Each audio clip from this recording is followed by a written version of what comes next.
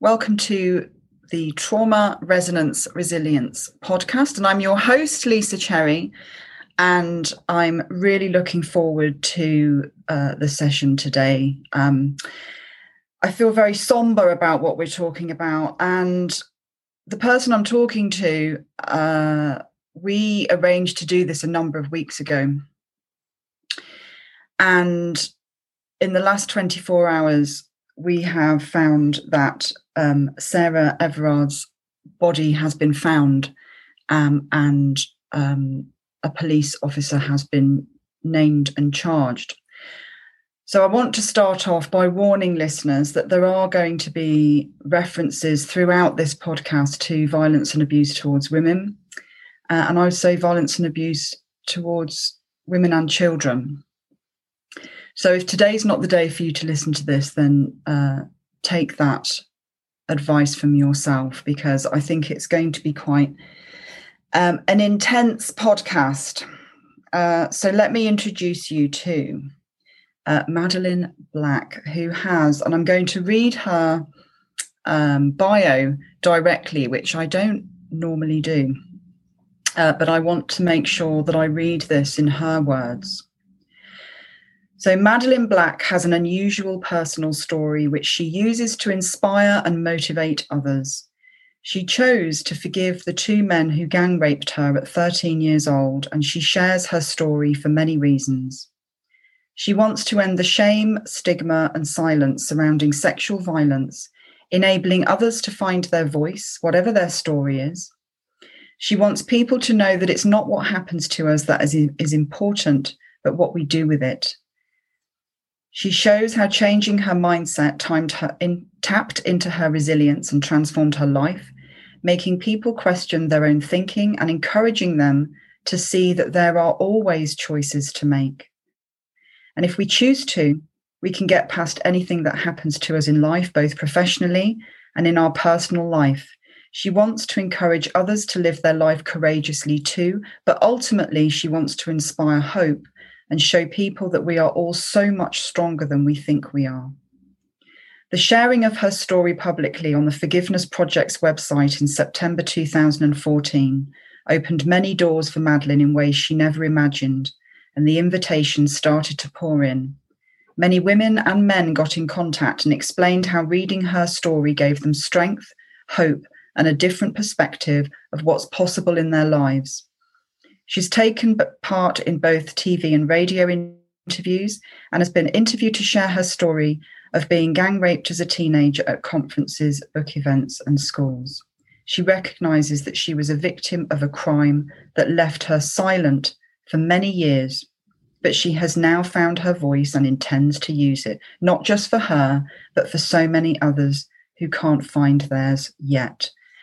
She has won several awards and is also a 2 times TEDx speaker.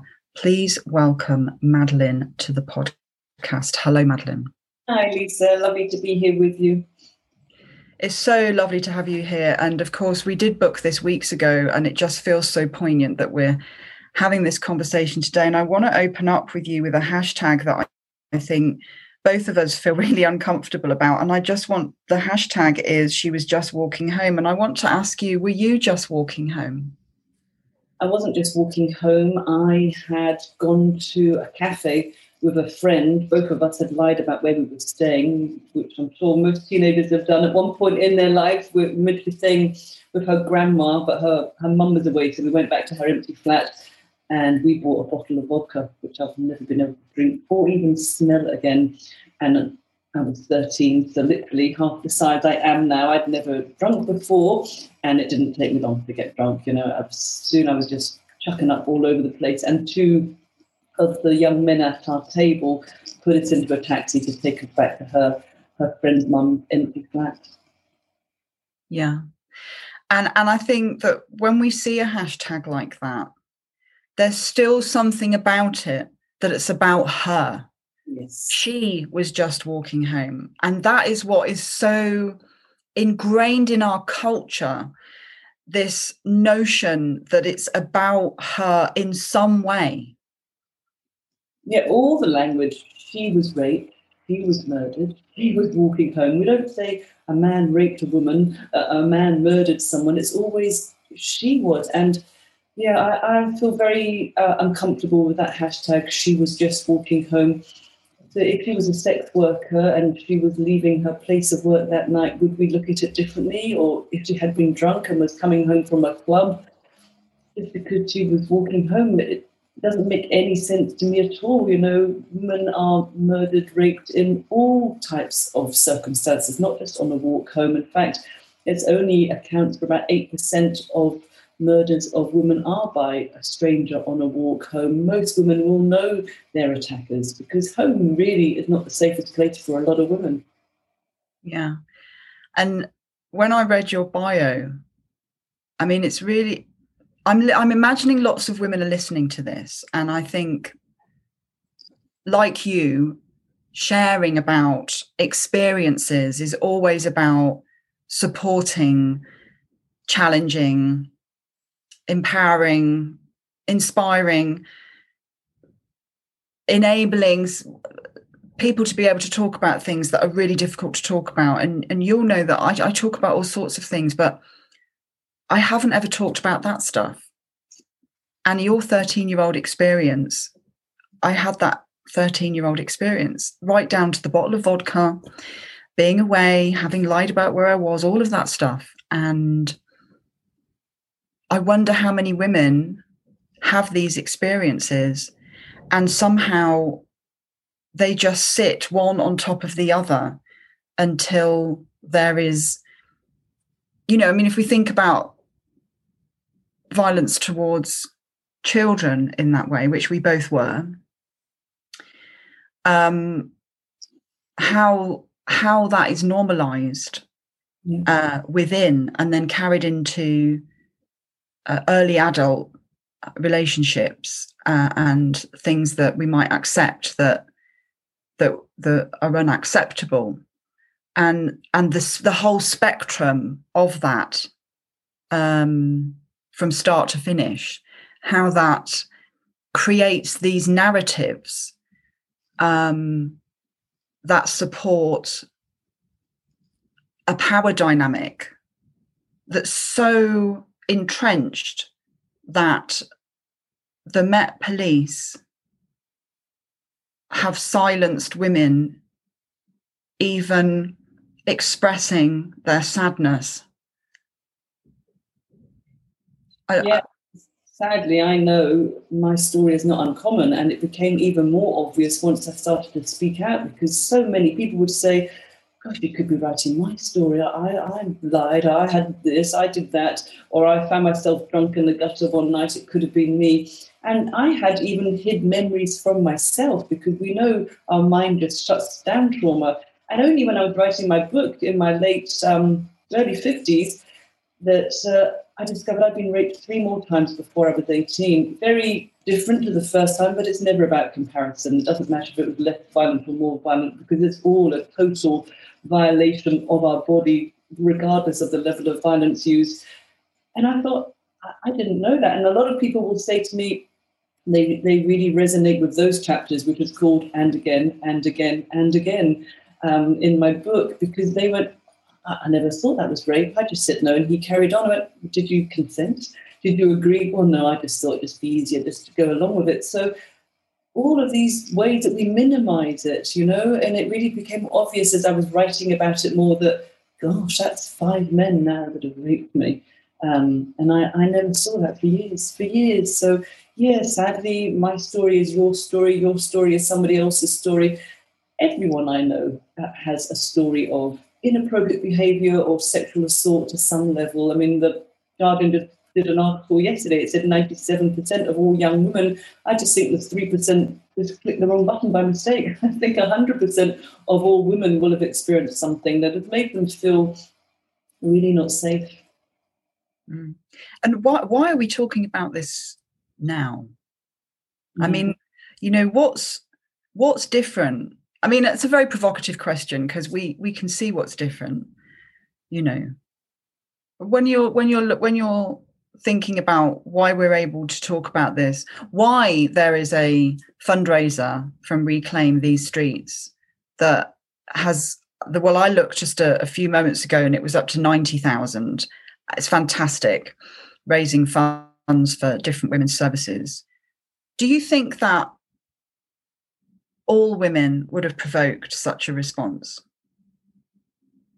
Again, would all women that this had happened to?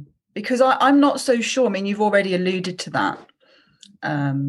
It's interesting, isn't it? Because unfortunately, what happened to Sarah, I think, is unusual. It's not common. And then there is a police officer who's now been charged. So it's sensationalism, isn't it? It's drama. You know, the thousands of women that are raped every night in their homes. We don't talk about them, or the women that are at risk, or the children that are at risk. This has been going on all the time. So why do we identify with this young 33-year-old pretty white woman walking home one night when we can't identify with all the other millions of women?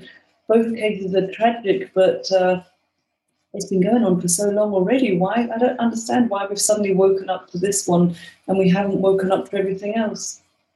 Yeah. I mean, I think, you know, when we're thinking about class, race, context, you know, there is unfortunately a hierarchy of around which lives matter, isn't it? To kind of coin that phrase. But I honestly think that there is a moment here that, you know, something is shifting. I think lots of things are shifting. I think the pandemic has just brought to the fore and flipped in the air all the things that are not okay in the world. And I think this is a moment in time. I really hope. So too, I really do. It would be, I mean, a lot of people are posting about it. Social media is flooded with it. Friends of mine, male and female, are posting about it, some for and some against. You know, some very misogynistic view saying, well, they are the weaker sex, they should stay in. And think, well, no amount of safety advice is going to change the issue, because the issue is not with women. The issue is with men. And it's not about staying home or protecting yourself or becoming kick-ass, you know, karate, whatever, which I am anyway. But it's not about safety advice. It's about men not raping and murdering us. Mm. And some of that is about, I guess, how men collude with one another. And I think what we are going to find with this Met Police case is collusion. I can't quite pick up what's going on, but 2 other officers have been arrested around an indecent assault.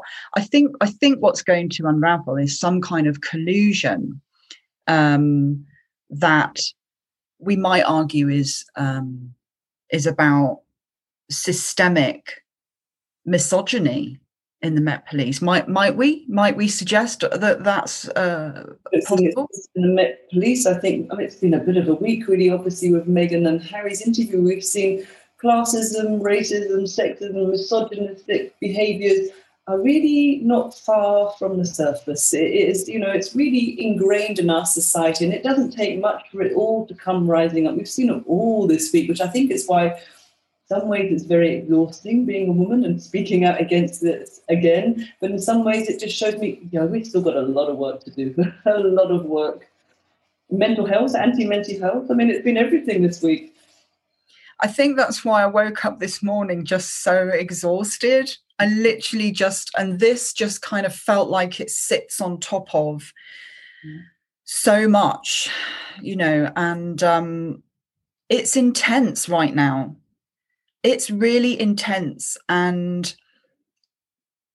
that highlighting of everything that you're talking about, if that interacts with your experience in any kind of meaningful way, you're going to be really feeling tired right now. And I do honestly think that rest is a radical act. You know, that we have to rest sometimes, don't we, from... Yeah, I would absolutely take a break from social media if it's making you upset, angry, triggered. But I think, you know, I know in the beginning when the first lockdown happened, so many people got in contact to say that all these memories are resurfacing and returning. What do I do? How do I stay okay with it? Because I think when we're forced to isolate and be with ourselves, all the games that we play, which is our survival tactics of avoiding and distracting, we can't do that anymore. So many people had trauma just resurfacing, unprocessed trauma. So I think this just taps into all that unprocessed trauma, and you see it from where you're at. I think that's such an important point for anyone who's listening. And of course, one of the ways that you might notice that trauma is resurfacing in that way is if you are self-medicating in some way. You're drinking more, you're perhaps taking drugs, whether they're legal or illegal, you're perhaps excessively online shopping, or something that tells you, that indicates to you that you are trying to suppress stuff that's coming up. And all I can say is that if that's happening, there are places that you can call for help. And actually, alcohol and drug abuse has gone up hugely during the pandemic. And because I see addiction and alcoholism as a public health issue rather than a criminal issue, then that lens tells me that that's about dealing with unresolved, unprocessed trauma. Absolutely, I did it for years, to numb out and to not feel and to not think. But a lot of people have told me as well, they've got a lot of unwanted images, a lot of unwanted memories. It's hard to sleep again, waking up, not even being able to get to sleep. So that all suggests as well it's all unprocessed. And it's, in some ways, it's really good that it's coming up because it shows you where your work is. And then it's really tough because you think, well, that's exactly where my work is. So it's a real paradox, isn't it? It's really tough to get these memories coming back, especially when you didn't choose for them to come back. When they have, it's kind of, I think they've been brought up because of the situation. I don't know if they would naturally occur right now or not. Who knows? And it's knowing where to go. I mean, you know, I'm always very grateful if something shows up for me to deal with, you know, because I've spent years dealing with what shows up. I'm very comfortable with that. It's not frightening. I know that that's work to do. But if you're at the beginning of that journey, then it might well be frightening. And also, where do you go? Where do you go when those things come up? And I'm the same as you. I just think, okay, that's a little bit of residue left behind. That's exactly where I have to dive into and clean up. I feel like I'm just draining the swamp. Hopefully one day it'll be drained.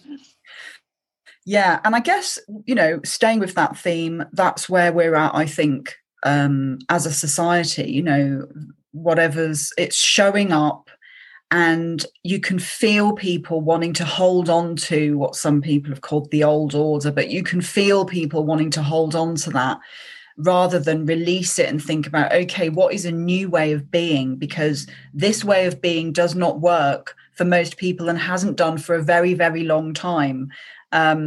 So how do we think about how we move forward? You know, and I don't know if you've got anything to add to that.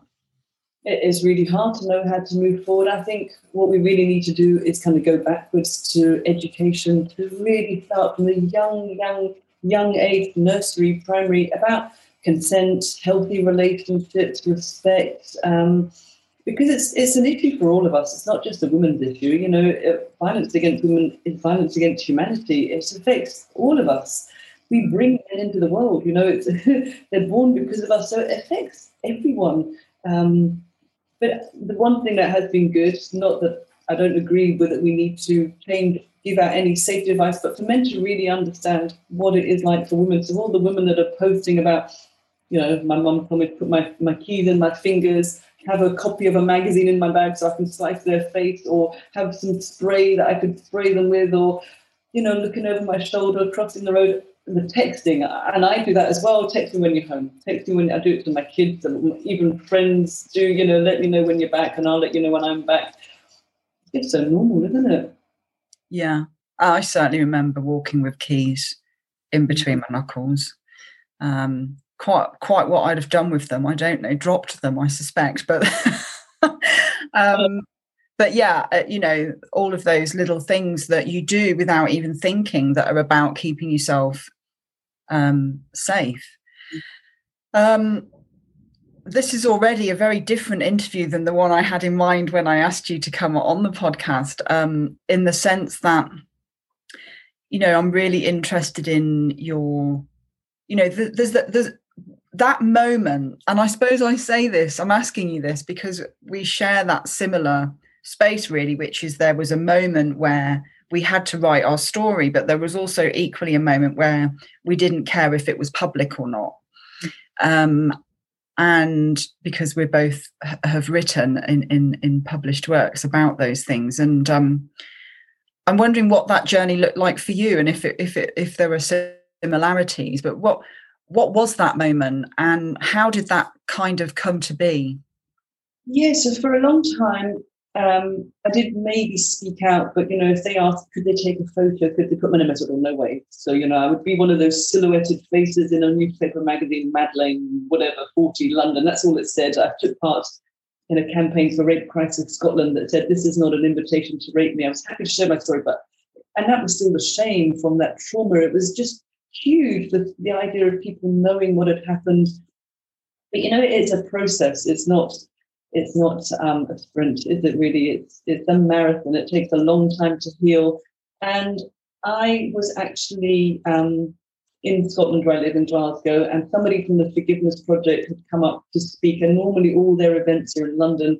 An amazing woman called Marion Partington, who wrote a book, If You Sit Very Still. So her sister Lucy had been murdered by Rose and Fred West, the serial killers.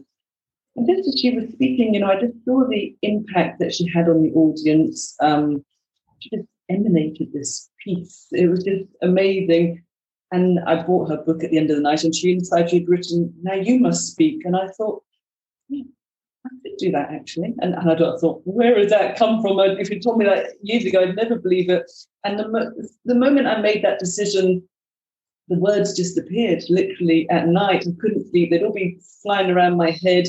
And I would just sit down and write them. And in about 8 weeks, there were like 70,000 words. And I thought, kind of like a book now. I thought, I can get a publisher. And I was very lucky. Something has always supported me. I don't know where it's coming from. And about 3-4 months later, I had a contract. So yeah, it's been interesting. It's when I first shared it, but with the Forgiveness Project, 2014, I just thought, I'm so tired of hiding, so tired of being ashamed for a crime that's committed against my body that had nothing to do with my clothing or the alcohol I drank or being in a bar and not telling my parents. It just came down to the fact these 2 men chose to rape me. But that journey, I say it very flippantly, has taken a lot of time for me to work that out. And now I don't have any shame anymore because I'm not what they did to me. I'm not the events in my life. All of us are so much more than what happened to us. I'm not my body. So now I just think if I can speak out, it's almost my duty. I feel a responsibility because I know what that shame is like. It's so crippling and disabling. It just held me back for so many years that now I won't be quiet anymore. I can't be, it's just taken a long time to find my voice, but now I think it is my power or it's my purpose, if that makes sense. Yeah, and I think there is something very particular about shame when it intersects with stigma as well. There's something about carrying shame of a whole range of events. I mean, I was drowned in shame, literally drowned in shame, being born out of wedlock and to a 20-year-old who, then had to have me in a mother and baby unit. And my gran was a Catholic. And you can just imagine, I mean, the shame was just profound in 1970 for those experiences. And so every situation thereafter was just a compounding of that sense of shame. And a number of those things intersected with stigma. And in fact, I think all of those things did. So you're not just grappling with the sensation of shame and unworthiness. You're grappling with that in the context of society deciding that, that you're also not worthy because, let's face it, babies born outside of wedlock used to be called bastards. And, then thinking about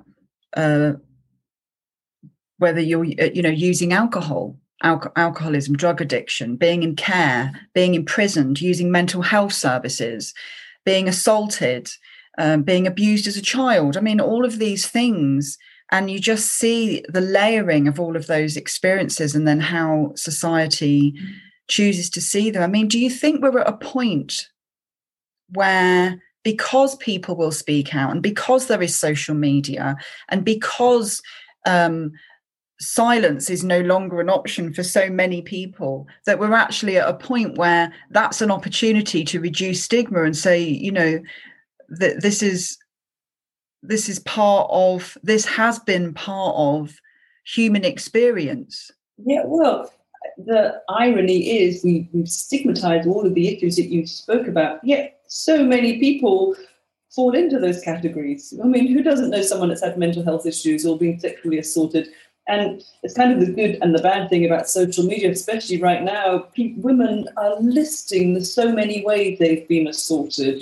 Started at 10 and this one flashed at me and this one, groped me and this one did this. And there's lists and lists. So in some ways it's great to see they're so open. In some ways it's so depressing to see just the reality of what we have to go through on a daily basis. Really, it's different now in lockdown because I don't really go out, so we're not really exposed to that. But it's a real paradox, isn't it? We stigmatize all of these issues, and yet most people will have experienced these issues. I wonder if the whole idea around women's sexual violence and abuse is something that is so shared. I mean, like you've just said, if you wrote a list, if I wrote a list of all the things that had happened from the age of 8 in relation to abuse by men, violence by men, that's a very long list. I mean, right the way through. I mean, I'm talking about the little stuff and the big stuff, right? Luckily, the big stuff, there isn't huge amounts of the big stuff. The little stuff goes on and on and on. Not being able to go out for a walk, being catcalled continuously, and then being called names when you don't turn around. All of that stuff and all of the control over your sexual behavior, the way the type of relationships you might have, what sort of relationships are acceptable and what are not. All of that noise just kind of travels with you across your life. And if it sits with all of that other stuff, it's very messy. It's a very messy space to unpick. It's so entrenched, a lot of it, isn't it? It's so messy, isn't it? And so many of us have had this messy journey. I don't really know the answer at all. I don't know if you have any ideas how do we make change? I mean, maybe this is great. Maybe because it is bringing it all up, people will become more aware, and the good men will really pay attention, because we need allies. We need people on our side. It's not a women's issue, as I said before. It's on all of us. It really is. I agree. And in terms of, having the answers to these really big questions, I don't have the answers either. But I do know that by keep talking about stuff, I do know that by understanding trauma and having a trauma lens as a way of understanding systems, people, services, the way that everything is designed is almost designed in ways that facilitate harm in this way. The more we highlight that, the more we talk about that, the clearer we get about what we will and won't accept anymore. The more we work together, the more we stand together and are connected together, we make a difference. I mean, just as I said earlier, just thinking about the fundraiser, next time I look, who knows what that'll be at? We're not standing here alone. We're standing here together. And as you say, with many men, men who are brave and courageous and will acknowledge that they are operating within the system of patriarchy and misogyny, and that stand up and say, I don't want to be in that. I don't want to do that anymore. I want to do something different. Yeah. Oh, we definitely need more men on our side. Absolutely. It shouldn't be about sides.